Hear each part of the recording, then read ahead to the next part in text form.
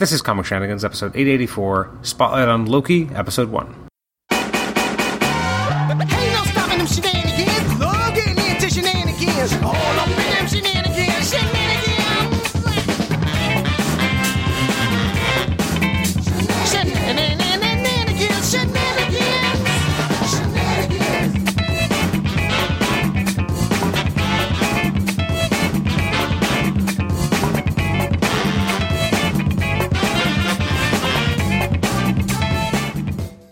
Welcome to the Comic Shenanigans podcast. This is episode 884. It's our Spotlight on Loki, episode 1. I'm your host, Adam Chapman, joined by Tibor Mate. Tibor, how are you doing today?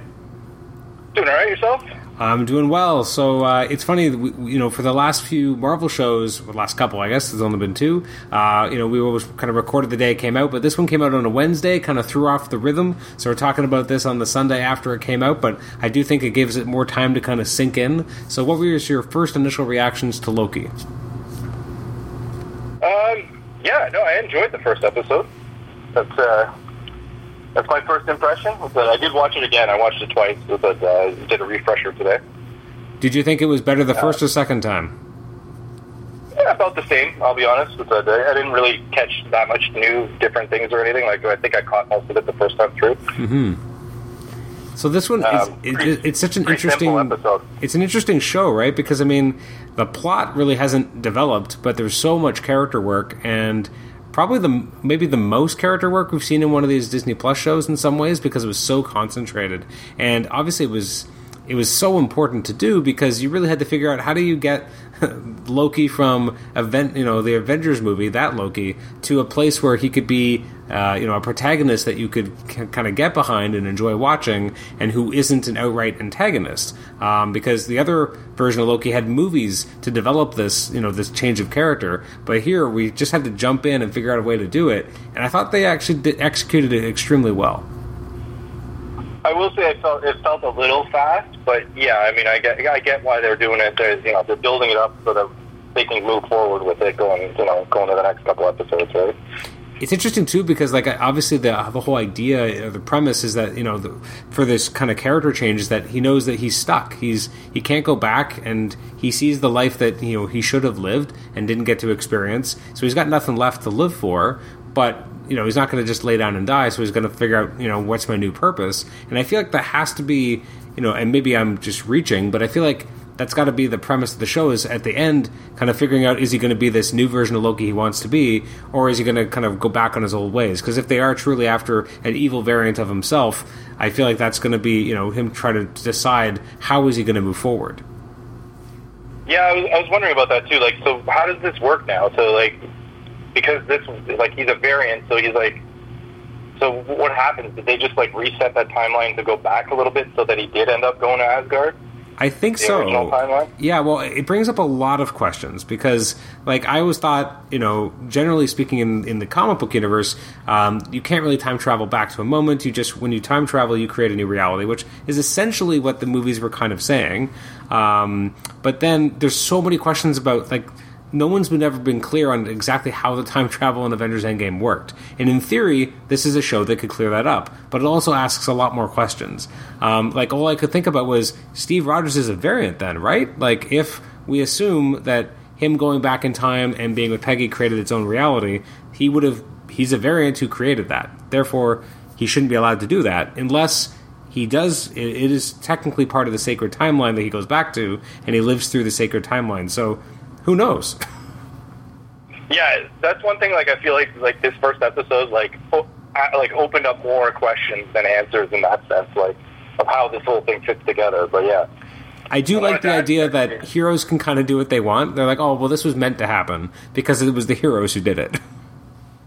Well, I mean, they did fix things, right? They did fix the sacred timeline, I guess, right? It was so that she did say that was meant to happen. Right, with the so that it's but then it's a predestination paradox.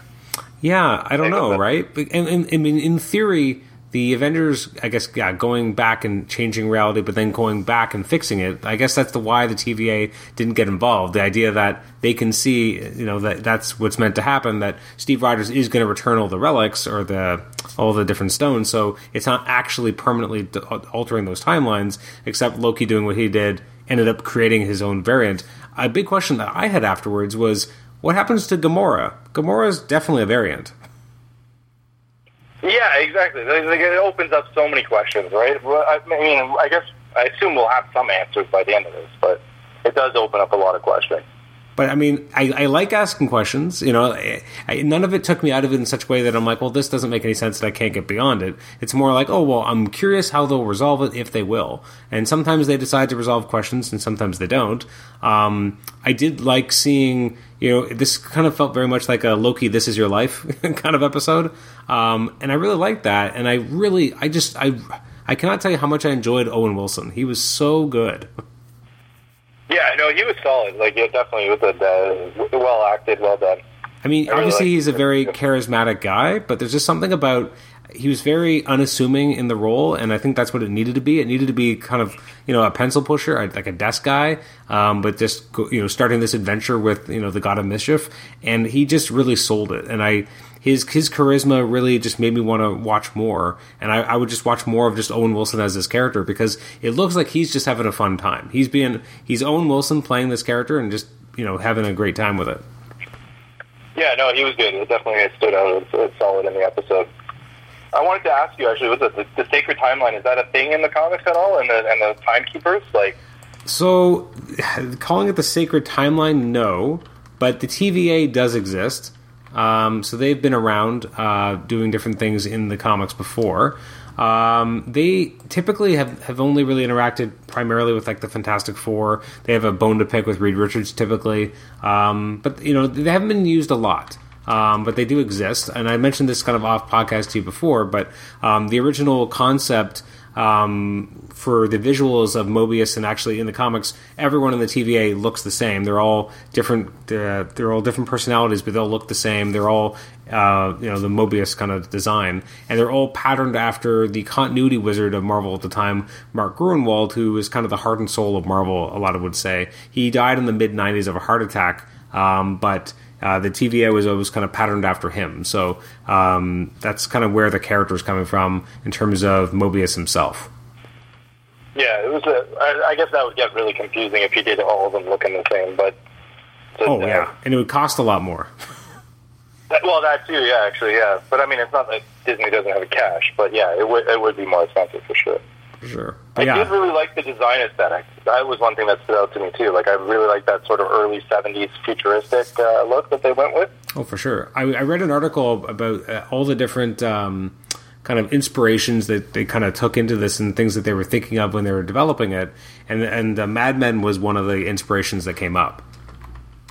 Oh, okay. Yeah, I could see that. It definitely has that sort of like late '60s, early '70s feel. Yeah, they said that they kind of like the philosophical and aesthetic kind of the inspiration was from Mad Men, because they thought it was a good example of a rich character study, which at the time was less about plot and more just about character. Oh, absolutely. Yeah, Mad Men totally nails that. Like, really, the character, like the plot is just real life events that happen sort of in the background, right? And they experience some of that stuff, you know, and then bring it up. But it's very much a character piece. Like, it's all about those characters. For sure. I'm curious, like, obviously what the end game of this series is going to be, and apparently, like, there is potential that there might be a second season of this, because, again, like, WandaVision, we know we're not getting, well, they've kept saying we're not getting a second season of that, and it would definitely be hard to do that, at least in and of what it used to be. It would have to be something completely different, and is it really WandaVision at that point? Hard to say.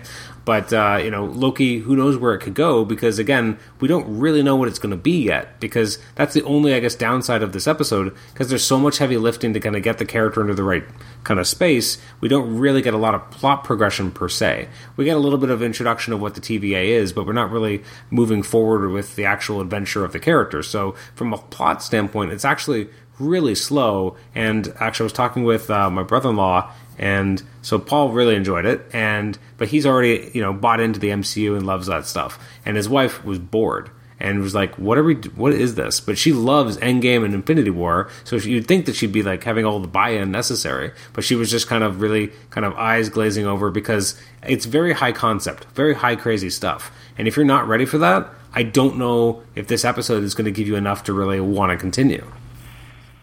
No, I could see that. It was you know, like being a Star Trek fan, like time travel and all that stuff, I enjoy those kinds of, like, that's why we even started kind of with all the questions, right? Like, we're nerdy about that kind of stuff, right? So, and Marvel keeps us on our toes with that stuff all the time, right? And they're very good at that, and they're very good at, like, making it fit, right? And even stuff coming back years later and then fitting in, you know, and stuff like that, which is they've done an excellent job with doing that stuff. So, oh, for sure. Yeah, I could see though for some people it being slow, for sure. Like, it's a lot of recap.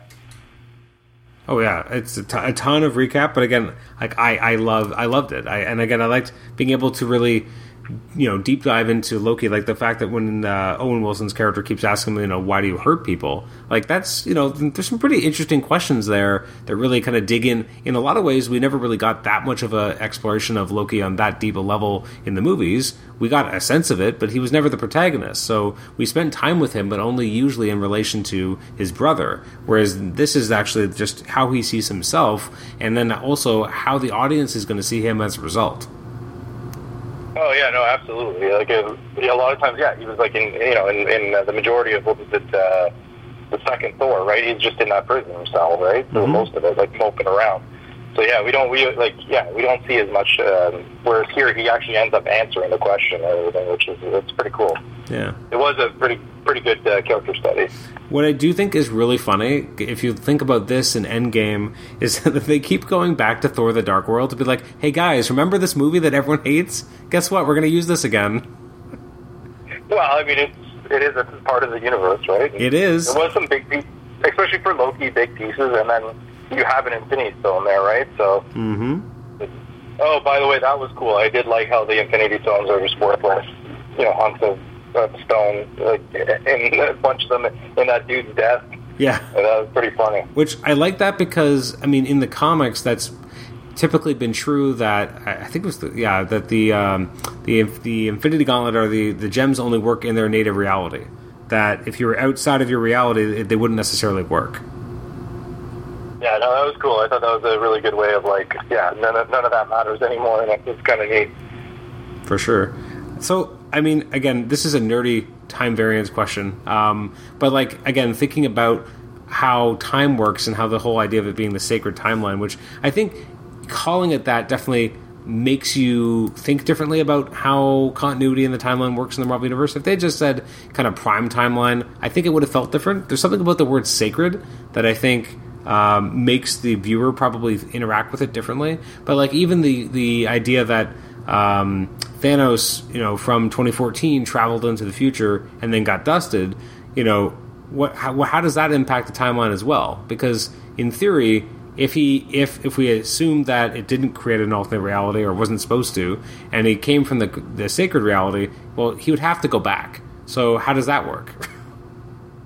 Well, yeah, I mean, and again, like, what happens with the Loki, like, so he's the variant, but then did they just rewind time a little bit so that the original's still there and then fix it from him, you know, picking up the Tesseract? Yeah, and I guess I guess that goes to the idea that everything was meant to happen. So if they knew that Thanos was going to get dusted, it'd be easy to then reset the timeline knowing he's going to get dusted anyway. They don't have to worry about doing anything about the variant because the Avengers are going to take care of the variant. Yeah, exactly, yeah. So it's like they didn't need to intervene there, right? But yeah, it does open up a ton of kind of questions. It is interesting, though. I did really like how they travel with those, like, sort of portals. They're just like these, you know, they almost look like see-through monoliths, right? Yeah. Like that was kind of cool. A reference.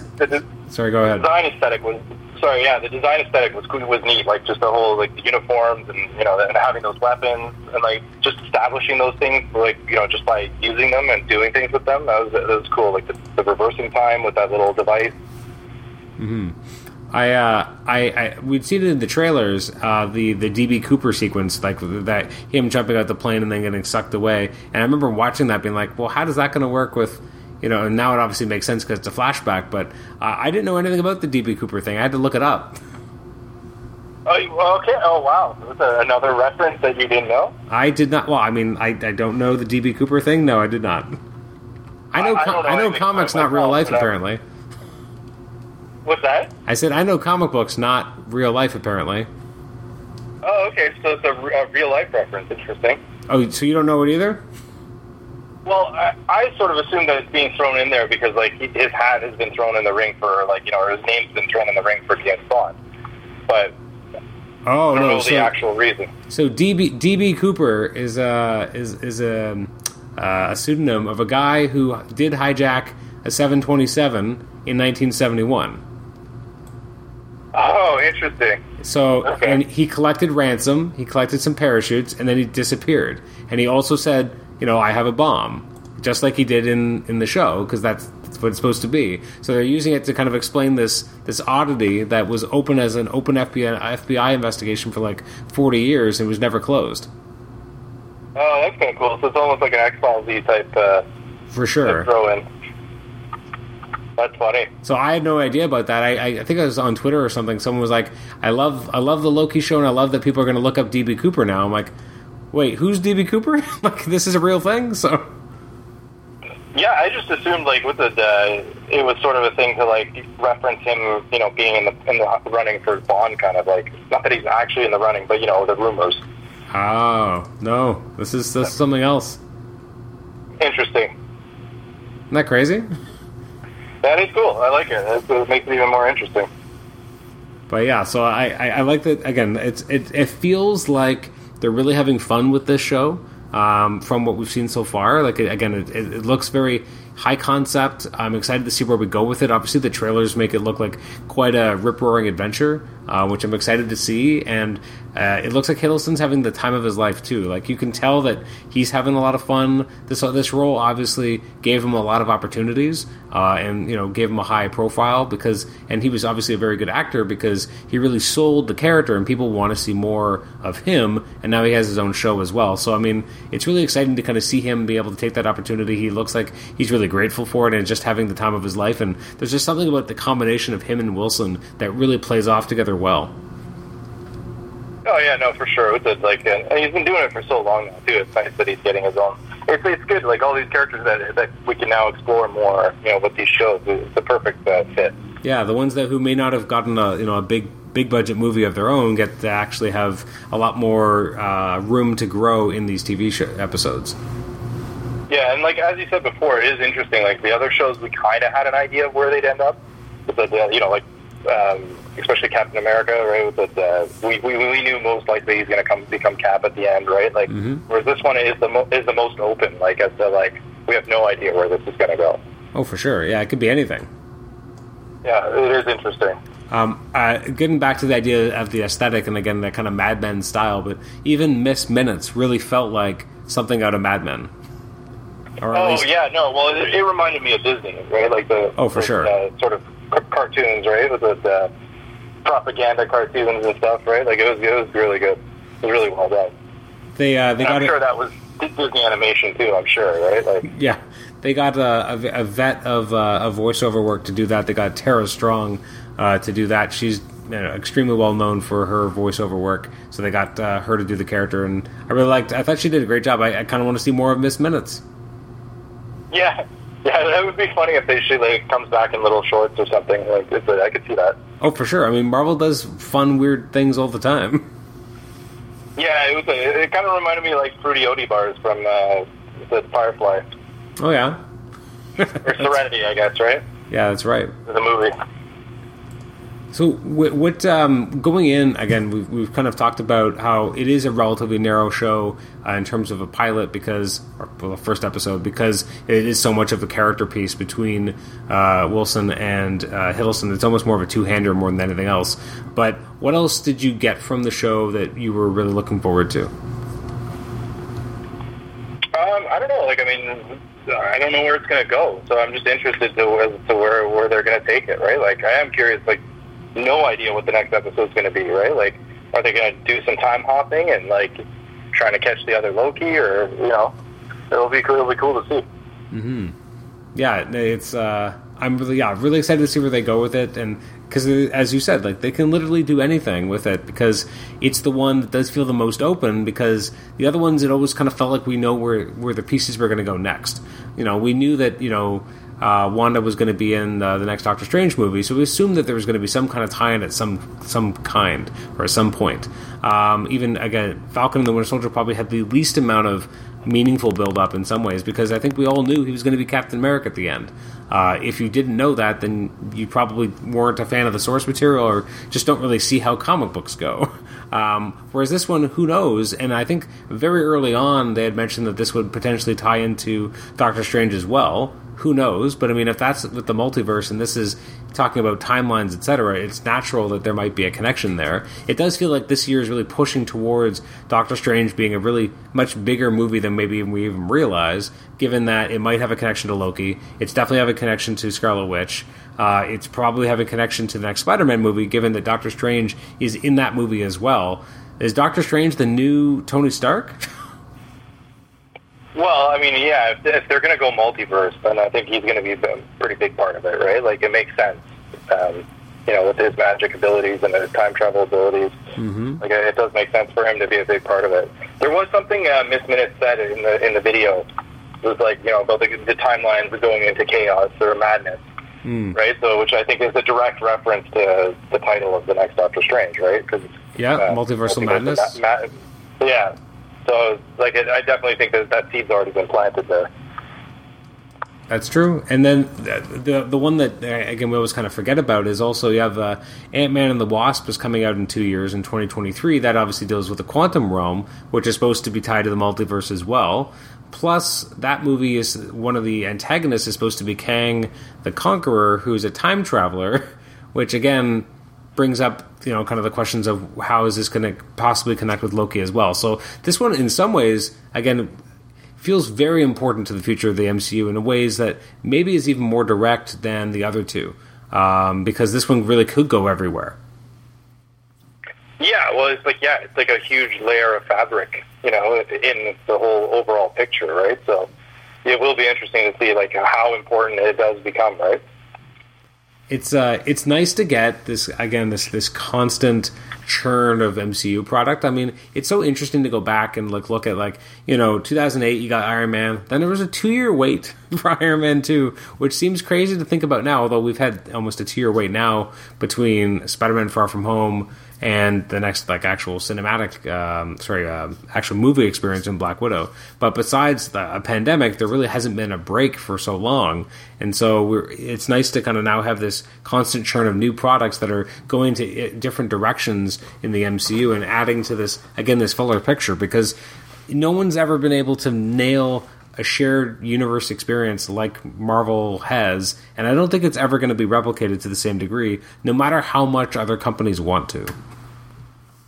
Yeah, I mean, it is very unique, right? Like, with what are we at, 23, 24 movies now? Like, all interconnected. Now you have 3 shows. It's pretty wild. Like, it's a very, unique thing. And, DC's been trying to hack at it for how long, and they just can't seem to get it together. Yeah. So, well, and I guess the big thing too is just the crazily consistent quality too, right? Like, there really hasn't been like a really bad one. Like, even the Thor: The Dark Worlds, not the greatest movie, but it's not a bad movie. It's just not as good as the others. In fact, if the others didn't exist, I think you'd be like, well, that was a good superhero movie. But because the other ones set the bar so high, every time they have a new MCU movie, it feels like it goes hard, keeps at the bottom end of the list. And once you have 23, 24 movies, it seems like a more damning kind of, statement on its quality. But really, it's fine. It's just not great.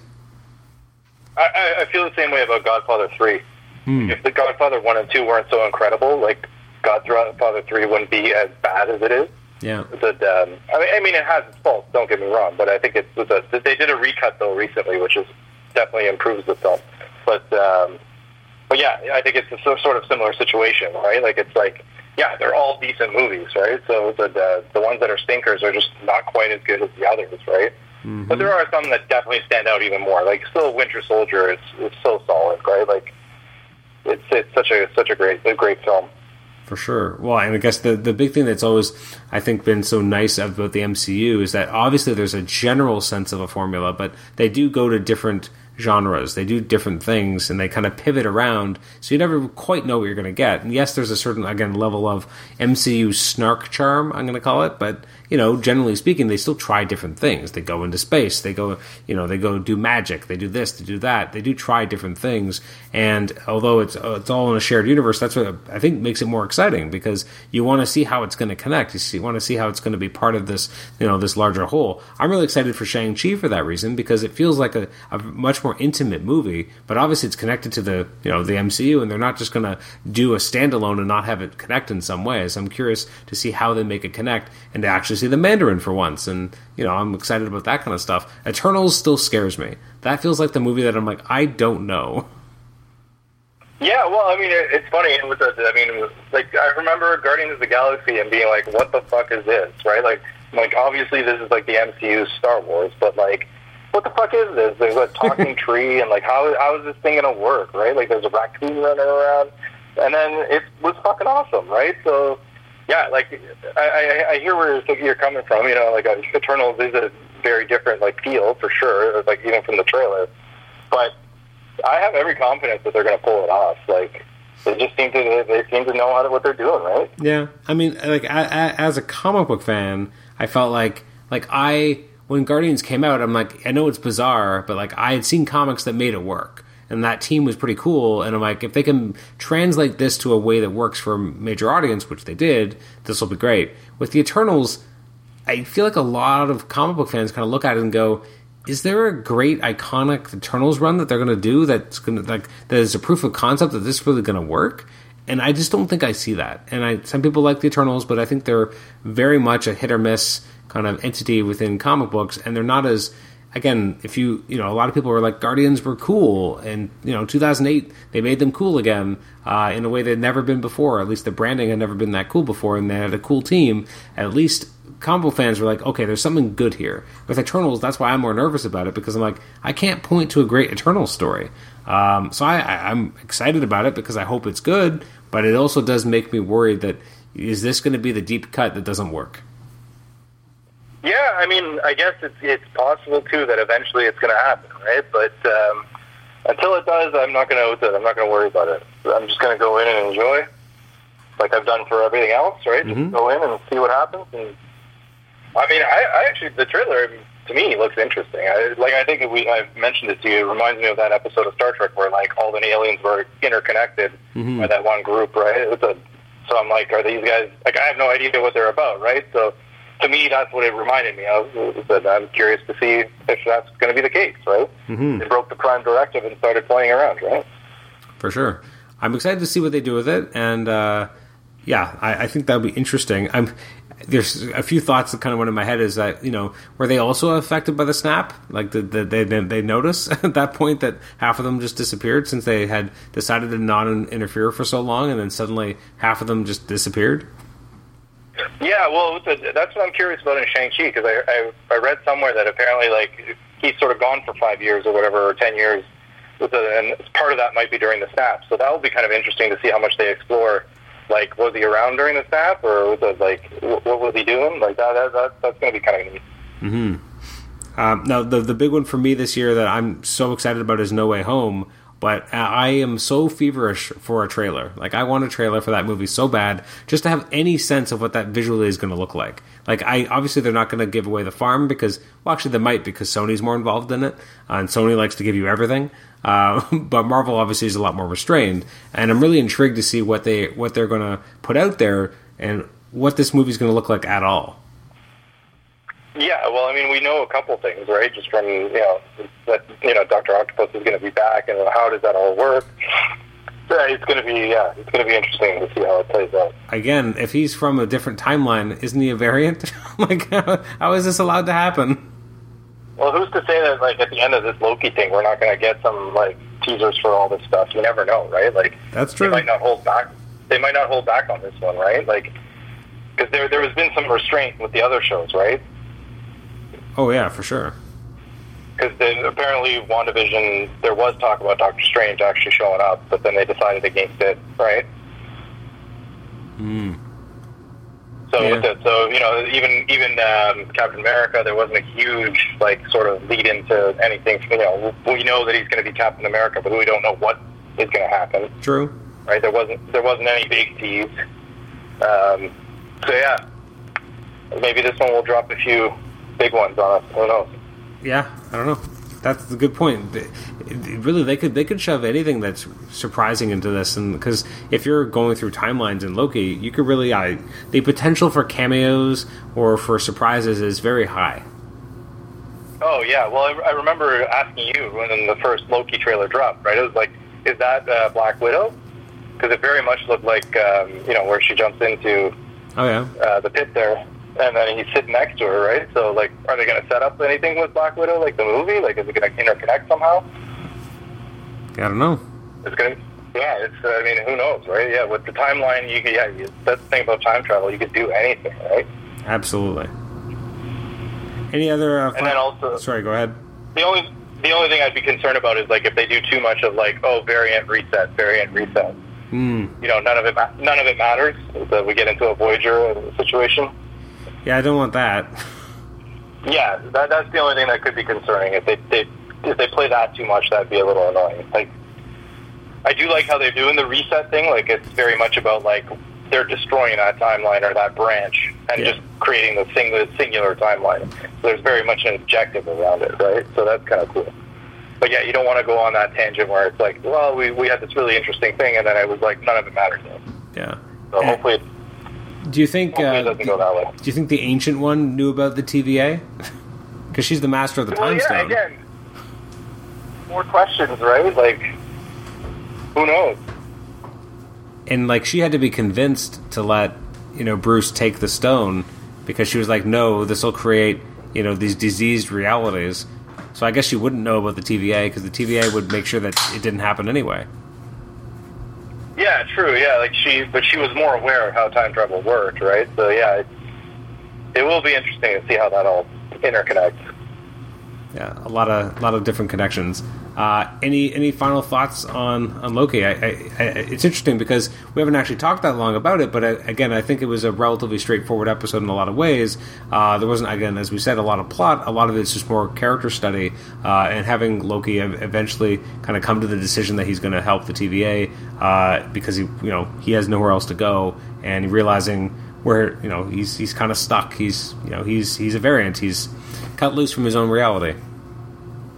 Yeah, well, I mean, it's death or helping them out. So I guess he figures let's go do something, right? Yeah, I did think that playing the emotional beat of watching his mother die was really, I think it was very effective because that was definitely that wasn't a moment in Dark World that did matter, and so I liked that they actually had him see it, and you had Owen Wilson keep kind of peppering him with it that it was his fault.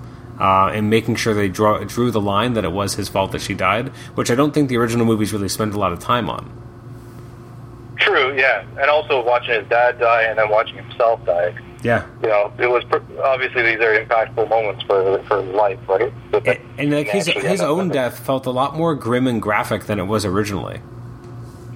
Yeah, no, for sure. It definitely was pretty dark. Like the neck snap and everything. Like apparently, Paul was watching it with his son, who's I guess 11, and his son was like, "Oh, like that was dark stuff." Yeah, no, it was good. It was well done. But I'm excited. Again, just like with Falcon and the Winter Soldier, though, only 6 episodes. Yeah, no, it's okay. I mean, hopefully they do it well. Like Falcon and Winter Soldier, I feel like it could have benefited a little bit more from a little bit longer, but how much? I don't know, right? Like, you don't want to overdo it either. No, you don't want to go too long. It's interesting, like, I feel like 8, I mean, The Mandalorian does 8, right? And I feel like that works well. Like, it just seems like a nice, like, 6 seems really short for some reason. But I think part of that is, again, that the streaming model originally felt like they were always doing like 10 to 13. Not Disney Plus, obviously, but I'm just saying when streaming shows started becoming more of a thing, it felt like that was generally the amount of episodes you were getting. Obviously, it's still a big cut down from the typical network drama that was at 22, 24 episodes a season. But then when you only get down to 6, it feels like so much less. But again, the runtime on here was, 50 minutes or so? So it wasn't like it was a, 40-minute show. At least you were getting more content. Yeah, you got to remember there's no commercials with that too, right? So, I mean, there is a little bit at the beginning with the trailers and everything or whatever, there's all the teasers. But it's still a pretty solid 50-something minutes, right? Mm-hmm. It's interesting, because there aren't any commercials, it's interesting to look at the pacing of a lot of these shows because as much as commercials are annoying when you're watching them on regular network television, they are an interesting writing challenge, right? Because you have to kind of set up this moment, this kind of cliffhanger moment generally, or something to think about before you come back from the commercial. And the lack of having that, I think, does really change the structure of how people write. And I don't know which one I prefer, because part of me likes that kind of constant grabbing your attention because, don't go anywhere, you want to come back for this because, we just dropped this bomb and you're going to come back for it. And then, so there's a different rhythm to it, whereas when you have a show that has no commercials and they don't have to build in the act breaks in the same way, it does feel very different, and I don't know which one I prefer more. Yeah, no, it is weird, right? Like, I mean, we grew up with those shows, right? So it is strange. Like, I'm doing a rewatch of Voyager right now, right? You definitely notice, like, even the musical cues, right? It's set up for, like, dun-dun-dun, whatever, and then for going sure. into commercial and we'll be back, right? So, speaking of the music, though, that was something that stood out to me in Loki. It was an excellent score. Yes. Who did I don't know if you caught the theremin. Pardon me? Did you catch the theremin, sound in there? Yes. I thought that was kind of nice. Yes, I did. It adds, like, a nice eerie feel to things, right? But, I looked up the score artist. She hasn't done a lot of stuff, but yeah, like, she's nailing this. I'm really liking it. That's good. Yeah, you're right. It looks like she has, limited kind of items listed for previous work, but so far very good. Again, Marvel has a way of having a deep bench of different talent they find from all sorts of places, and then bringing them together, and then they develop great product. Yeah, for sure. And I like scores that stand out. And this one, with the theremin, it hit me and sort of reminded me of First Man. Because I thought maybe it was the same score artist, but it isn't, which is cool. But I'm really liking it. It's standing out to me more so than any of the other scores. Yeah, I gotta say, I can't think of any of the music from the other two shows. Like, I can't. It doesn't stand out. Winter Soldier, especially, I think I felt like the music didn't really play much of a character, or the score. I think WandaVision probably more so. I think had some musical cues that I do kind of remember when I think about it. But you're right. I think so far this one probably is the strongest of the three.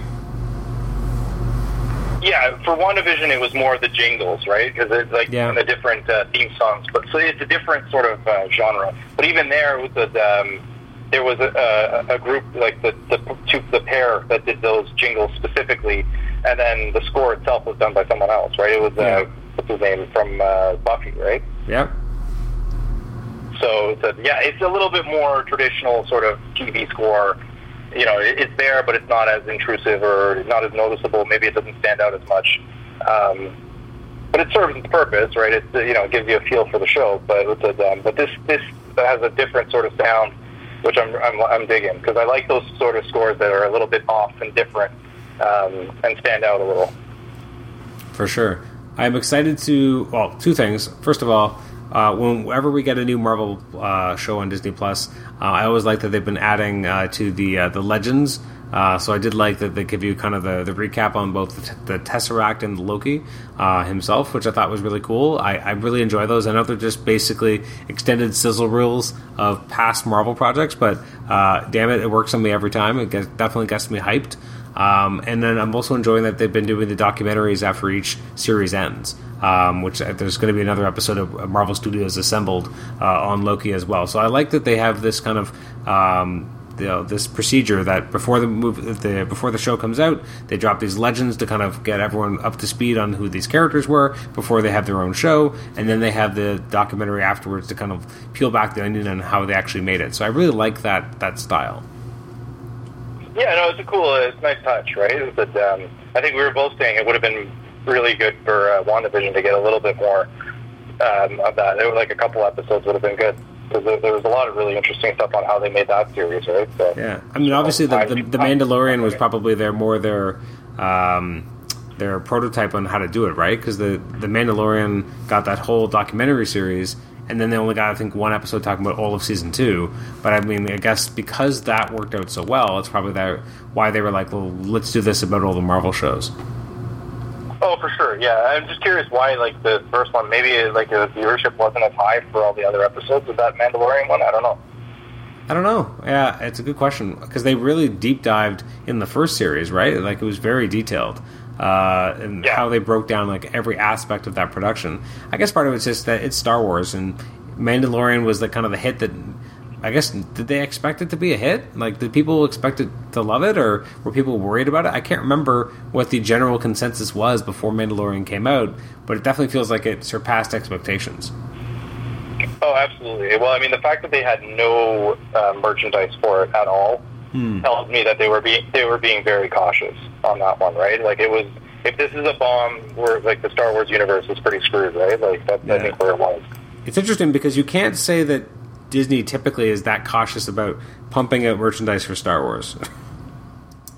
Well, no, but like with the Disney trilogy, like every one of them, the merchandising was falling off harder and harder, right? So so they were releasing less stuff for each film, and then when it came to the Mandalorian, they literally had no product like ready. It was a wait and see. For sure. I mean, it's interesting too because I think that, you know, the narrative they want to put out there is that they didn't know what people would think about the child and didn't want to ruin the surprise, and that's why they didn't have stuff ready, which I feel like is kind of flimsy. Oh, no. They didn't know if it was going to be a hit or not, right? Like, they absolutely... It was a gamble. For sure. And they ended up winning, so... Big time. And I think, you know, Star Wars fans ultimately are the ones who are the real winners there because they got to have, you know, an enjoyable Star Wars product that everyone can kind of enjoy and doesn't you know, as you said, the Disney trilogy didn't do so well. And so to have something that is kind of universally enjoyed, and then, you know, now we have Filoni getting more and more, you know, credit and power and influence is only a good thing for fans of Star Wars. Oh, for sure, yeah. I mean, like him and not Feige, but he could be like the new Feige, right? Like for the Marvel universe, he could be the Feige of the Star Wars universe, right? So, that's the thing that always blows my mind about the MCU is that Feige has remained not only like he's the one who keeps charting the ship, and there hasn't been any real, at least as far as we're lay people, but I mean, it doesn't sound like there's ever really been any kind of fracturing of, you know, Disney wanted to take more control. They're just kind of letting him do what he does. Yeah, for sure. I mean, that's always an interesting thing. You keep hearing about those nightmares about the DC universe, right? All the turnover and interference from the studio and everything like that. But, and then there was some talk about that with Star Wars, too. There was a lot of rumors about that, right? Mm-hmm. So, yeah. Like I watched a thing on YouTube. They have like those actors on actors. Yep. And it was Captain America and so Chris Evans and Scarlett Johansson. Oh yeah. And one of the things that they touched upon was how awesome the experience with Marvel and doing those films was, and like just the whole group and how that whole group of actors got along, and like it is pretty impressive, right? Because like a lot of times you hear about these nightmare sets, you know, after years could go by or whatever, and just people not getting along, people just being complete assholes to each other and things like that. So it sounds like they genuinely all got along, right? So which is pretty awesome. Oh, for sure. They did another one of those actor-on-actor ones that I was reading the partial transcript from, and it was Kaylee Cuoco and Elizabeth Olsen, and going back and forth. And one thing that was interesting that kind of stood out was that, you know, she was saying, Olsen was saying that, you know, with Marvel projects, there are a lot of script updates kind of happening on the fly, which you do feel that in the movies. That, you know, obviously they know what the plots are, but they're definitely playing with the dialogue and making it snappier. And again, it's almost a cliche that you have this kind of, you know, snarky patter in a Marvel movie, and it sounds like a lot of that is on the fly and updating these scripts on a regular basis. Yeah, well, I mean, look at Civil War. Like, Spider-Man wasn't even supposed to be in that, right? Nope. I mean, that just happened. I mean, it was because of the business side of things, but still, like, it's pretty crazy to think that he wasn't even supposed to be a part of that film. It's still amazing that he's even in those movies at all. Oh, absolutely. Like, no one thought that was going to happen. And then for X-Men and everybody, like, in Fantastic Four, to be coming into the fold, too, it's nuts. Like, who would have thought, right? Like, no one thought. Yeah, that's the thing, right? Like, yeah, it's crazy to think that, it's almost all home. Yeah, it's pretty crazy. It's kind of neat, but it's also scary in one sense, too, like, how much power Disney has. Yeah, well, and especially like at the beginning, like you only got a couple movies a year, and that was fine when they didn't have a huge roster of characters available and ready to they have a lot of IP, they have other stuff they're trying to develop, and then they get X-Men back, and they're like, where is this going to fit? Yeah, well, who knows? Would this Wolverine show up in Loki? Why not? That's the type of thing, right? It'd be cool to kind of see him there. I'd rather see Deadpool though, to be honest. That would be funny. Yeah, well, exactly. How is Deadpool going to all tie into everything, right? Like, he's the ultimate variant. Yeah, and he's going to notice, because he's the only one who could, right? He's the fourth wall breaker, so, he would know that he's suddenly in a different universe, and that when they make Deadpool 3, at some point, he's going to reference that he's in the MCU now. Yeah, absolutely, for sure. Like, it's going to happen. It's going to be interesting to see how that plays out. I can see with Deadpool, too, like, what's cool is that they could make a PG Deadpool, and they can still make another R Deadpool. Like, there's so much potential there. For sure. I do, speaking of, like, weird, sly references, I do still love that in the last Dark Phoenix movie we got, at the very end, all the mutants were being taken away by the MCU. Oh, yeah. Yeah, that's got to be intentional, right? Like, it has to be, right? Like, it's so awkward if it's not. Yeah, no, I feel like it had to be intentional, right? Because there was reshoots with that too, right? Isn't there? Like, I don't know how extensive they were, but there definitely were.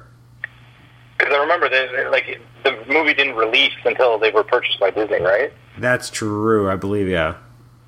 Yeah, so I wonder, how much of that was reshot, or was that always the intentional plan? It was really, yeah, it was pretty on the nose. It's so funny. Whenever I see it, I'm just like, oh man, that's funny. What would be funny is if they didn't think of it and it was just purely by accident. That would be even funnier. And yeah, it'd be pretty funny, but also really damning. That's, how do you not notice that? Yeah, I don't know, but I'm really curious. It'd be cool to find out if that was intentional or not. Yeah. All right. Well, I guess obviously we're gonna come back together when Loki finishes up, which I guess I don't know when that would be. I haven't actually looked at the calendar, but I guess that's sometime in July. So I guess Black Widow overlaps then, right? Actually, no, I don't think so, because no, it does, yeah, because we got this one now. So the fifth episode would be coming out on the 7th of July. Then we get Black Widow, and then we get the last episode of Loki on the 14th. Yeah, so there's a bit of a crossover. Are we doing Black Widow? I don't know. I don't know when I'm watching. I'm probably watching it on the 9th. That's my anniversary, so I'm not sure where or how I'm watching it, but I would imagine at some point we'll probably be talking about Black Widow, but I cannot confirm. All right, cool. Well, we'll schedule off podcast. So yeah, I'm down for Black Widow. I'm excited for that film. Yeah, well, I mean, even if for whatever reason I did a separate episode of Black Widow with Kelly, we'd be talking about Loki the following week. We could always sandwich some Black Widow chat into that anyway. Oh, I'm sure there's going to be some crossover a little bit, so we'll see. I'm very excited about that movie and what it means for, how are they going to use Yelena Belova moving forward if they do. Because, if they don't have an active Black Widow in the MCU right now because she died, so I'm imagining that they'll want to, get a character ready to go to kind of take over for her. Yeah, who knows, right? It'll be interesting to say. We're getting a new Hawkeye too, so. Oh yeah, well, I'm just excited to see what happened in Budapest, right? Because they're going to Budapest and it's in the trailers, right? So I'm assuming that we're going to find out, it was talked about way back when. You think we're actually getting the flashback to that, though? I think so, man. I think we're getting the explanation. I don't know. Maybe brought up. I'm curious about it. I'm not sure if we're actually going to see it. Well, I don't know if we'll see it, but I think it will be explained what happened. Yeah, maybe. That's probably going to happen. So, yeah, I'm excited for that. That was way back in Avengers. Yeah, that's a long time ago. Yeah. Well, I mean, we're kind of there with Loki, right? So it's kind of funny. That's true. Very good point. All right, well, again, Tibor, thank you so much for joining us for this episode. If you want to email us, you can do so at comicshenanigans@gmail.com. Rate the show on iTunes, subscribe to us on iTunes, and also listen to... I guess it's Apple Podcasts now. I keep saying iTunes because it's been that way for so long, but technically it is Apple Podcasts now. So you can listen to us on Apple Podcast or on Stitcher. And the next episode coming up would be another conversation with artist Ron Friends, who's coming back to the show for another return engagement. So thank you so much for joining us, and we'll catch you next time. Bye-bye.